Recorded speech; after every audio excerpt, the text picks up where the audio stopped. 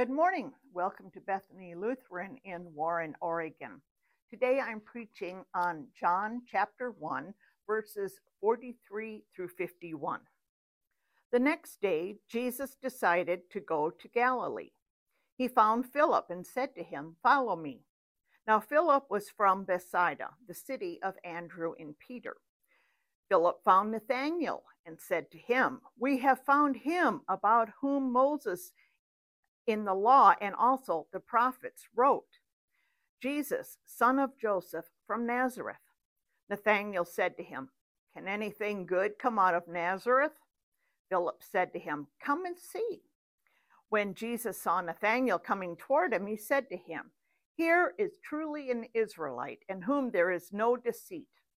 Nathanael asked him, "Where did you get to know me?" Jesus answered, "I saw you under the fig tree before Philip called you." Nathanael replied, "Rabbi, you are the Son of God. You are the King of Israel." Jesus answered, "Do you believe because I told you I saw you under the fig tree? You will see greater things than these." And he said to him, "Very truly I tell you, you will see heaven opened and the angels of God ascending and descending upon the Son of Man." This is the word of the Lord. Thanks be to God. Grace to you and peace from God our Father and the Lord Jesus Christ. Amen. John Gossip of England tells this story. Years ago in Glasgow, I was hurrying to a meeting in a distant part of the city one Sunday morning before the trolleys began, and noticed what was then quite a new thing, the pavements chalked at intervals with invitations to a hall. I stopped a policeman and asked what it meant.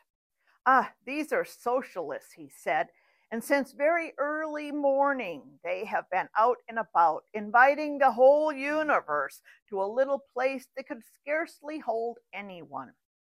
Believe me, sir, I disagree with them. But men so much in earnest as they are sure one day to sweep the city. What can hold them? What can keep them down?" And then he added, "Why are you ministers not out and at it too? You have a case far better and more glorious. If you would only work for it as these men do for theirs, you would sweep the world." Today's gospel lesson is about an evangelism episode. In the verses preceding our text, Andrew, who was a disciple of John the Baptist, was with John when Jesus walked by. John declared, "Look, the Lamb of God." Andrew immediately followed Jesus to spend the day with him. At the end of that day, Andrew went straight to his brother Simon Peter and told him, "We have found the Messiah." Then he brought his brother to meet Jesus. And that brother, Peter, became one of the greatest evangelists of all time. Why? Because the Holy Spirit touched him, but first, someone invited him to meet Jesus. The next day, Jesus sought out Philip, who we find out later in the book of John was not the sharpest tool in the shed. However, Philip was smart enough to immediately seek out his friend Nathanael and tell him, "We have found the one Moses wrote about in the law and about whom the prophets also wrote, Jesus of Nazareth, son of Joseph." Nathanael was skeptical. Notice that Philip did not argue, entice, coerce, or bribe Nathanael to join him. He did not tell him what Jesus said or quote the prophecies about the Messiah. He simply invites him to come and see. In chapter 4, John tells us about the Samaritan woman who, after meeting Jesus, went back to the town and said to the people, "Come, see a man who told me everything I ever did. Could this be the Christ? Just come and see." Now, these were people who had shunned this woman. But chapter 4, verse 39 says, Many of the Samaritans from that town believed in him because of the woman's testimony. He told me everything I ever did. No quoting scripture, no bullet point testimony, no gospel told in 4 steps, just come see. Through the Gospels, we see the profound effect Jesus had on people when they met.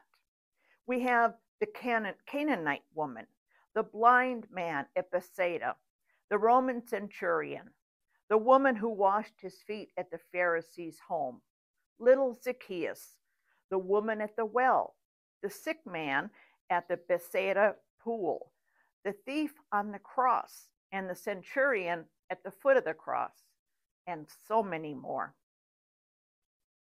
When Nathanael scoffed at the idea of anything good coming from Nazareth, Philip did not defend Jesus. That was not his responsibility.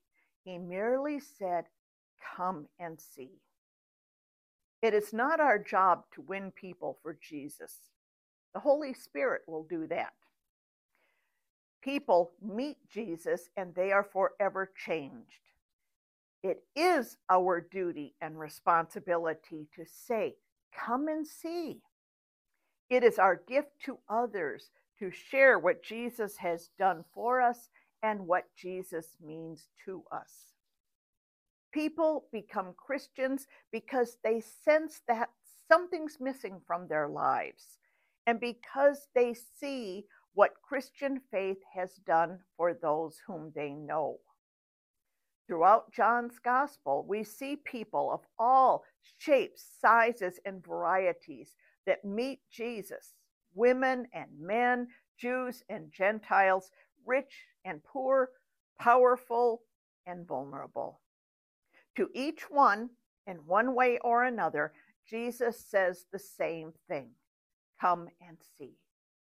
Come and see the grace of God made manifest and accessible and available to all. It is an invitation to meet the Messiah, but it is also an invitation to join a community, to come along and be part of something. In response, some take up the invitation and follow, while others are confused or simply do not believe Jesus' offer. And some not only follow, but invite others to do the same.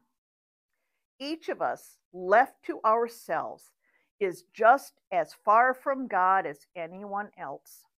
But God loves us. God loves you. God has graciously chosen to send his Son to save you. God has chosen to send his Spirit to create saving faith in your heart. God graciously chose to send his people to bring the word of salvation to you. I was fortunate to have Christian parents. I cannot remember a time that Jesus was not part of my life.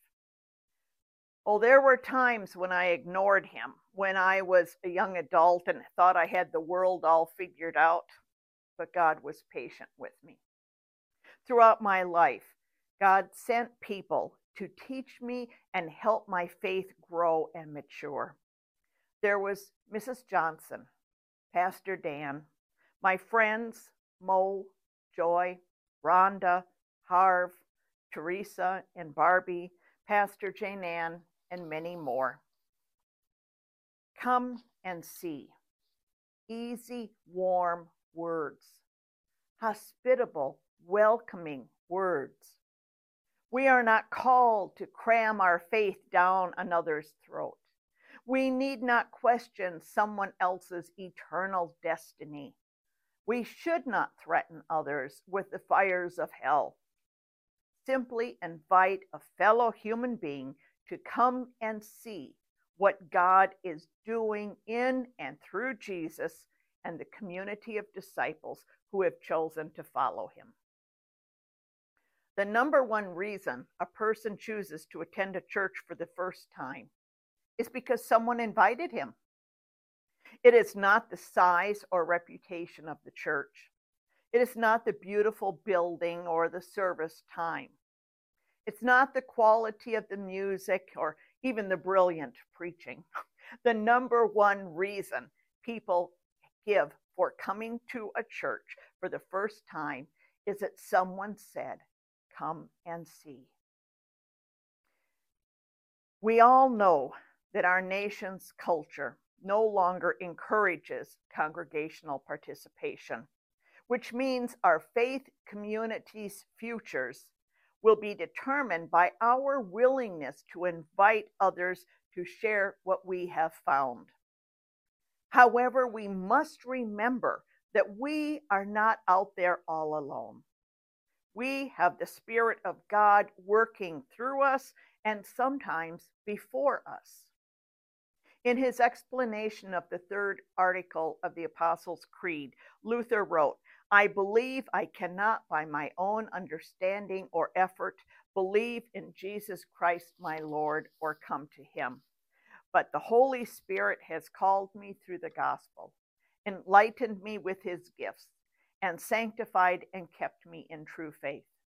In the same way, he calls, gathers, enlightens, and sanctifies the whole Christian church on earth and keeps it united with Jesus Christ in the one true faith. In this Christian church, day after day, he fully forgives my sins and the sins of all believers. On the last day, he will raise me and all the dead and give me and all believers in Christ eternal life." That same Spirit descended on Jesus at his baptism and is still working among us. That same Spirit inspired Andrew to invite his brother Peter and Philip to invite his friend Nathanael. That same Spirit inspired Peter to stand up and preach to thousands in his very first sermon. That same Spirit nudged me to serve Holy Communion to a total stranger in a parking lot and to walk over and pray for a distressed person in an airport lounge. That same Spirit encouraged my conservative husband to witness to a new widow when he was at her home to clean her carpets. That same Spirit inspired my friend Dick to invite the nurse to join us in Holy Communion when he was in ICU. Some of you have shared how that same Spirit is inspiring you to witness to friends and relatives. If you have accepted Jesus as your Savior, I promise you that the Holy Spirit is in you, inspiring, encouraging, and nudging you to place a person-to-person call to someone in your part of this world to say, "Come and see what has given my life meaning, what has given me hope in tough times. Come and see what perfect love is.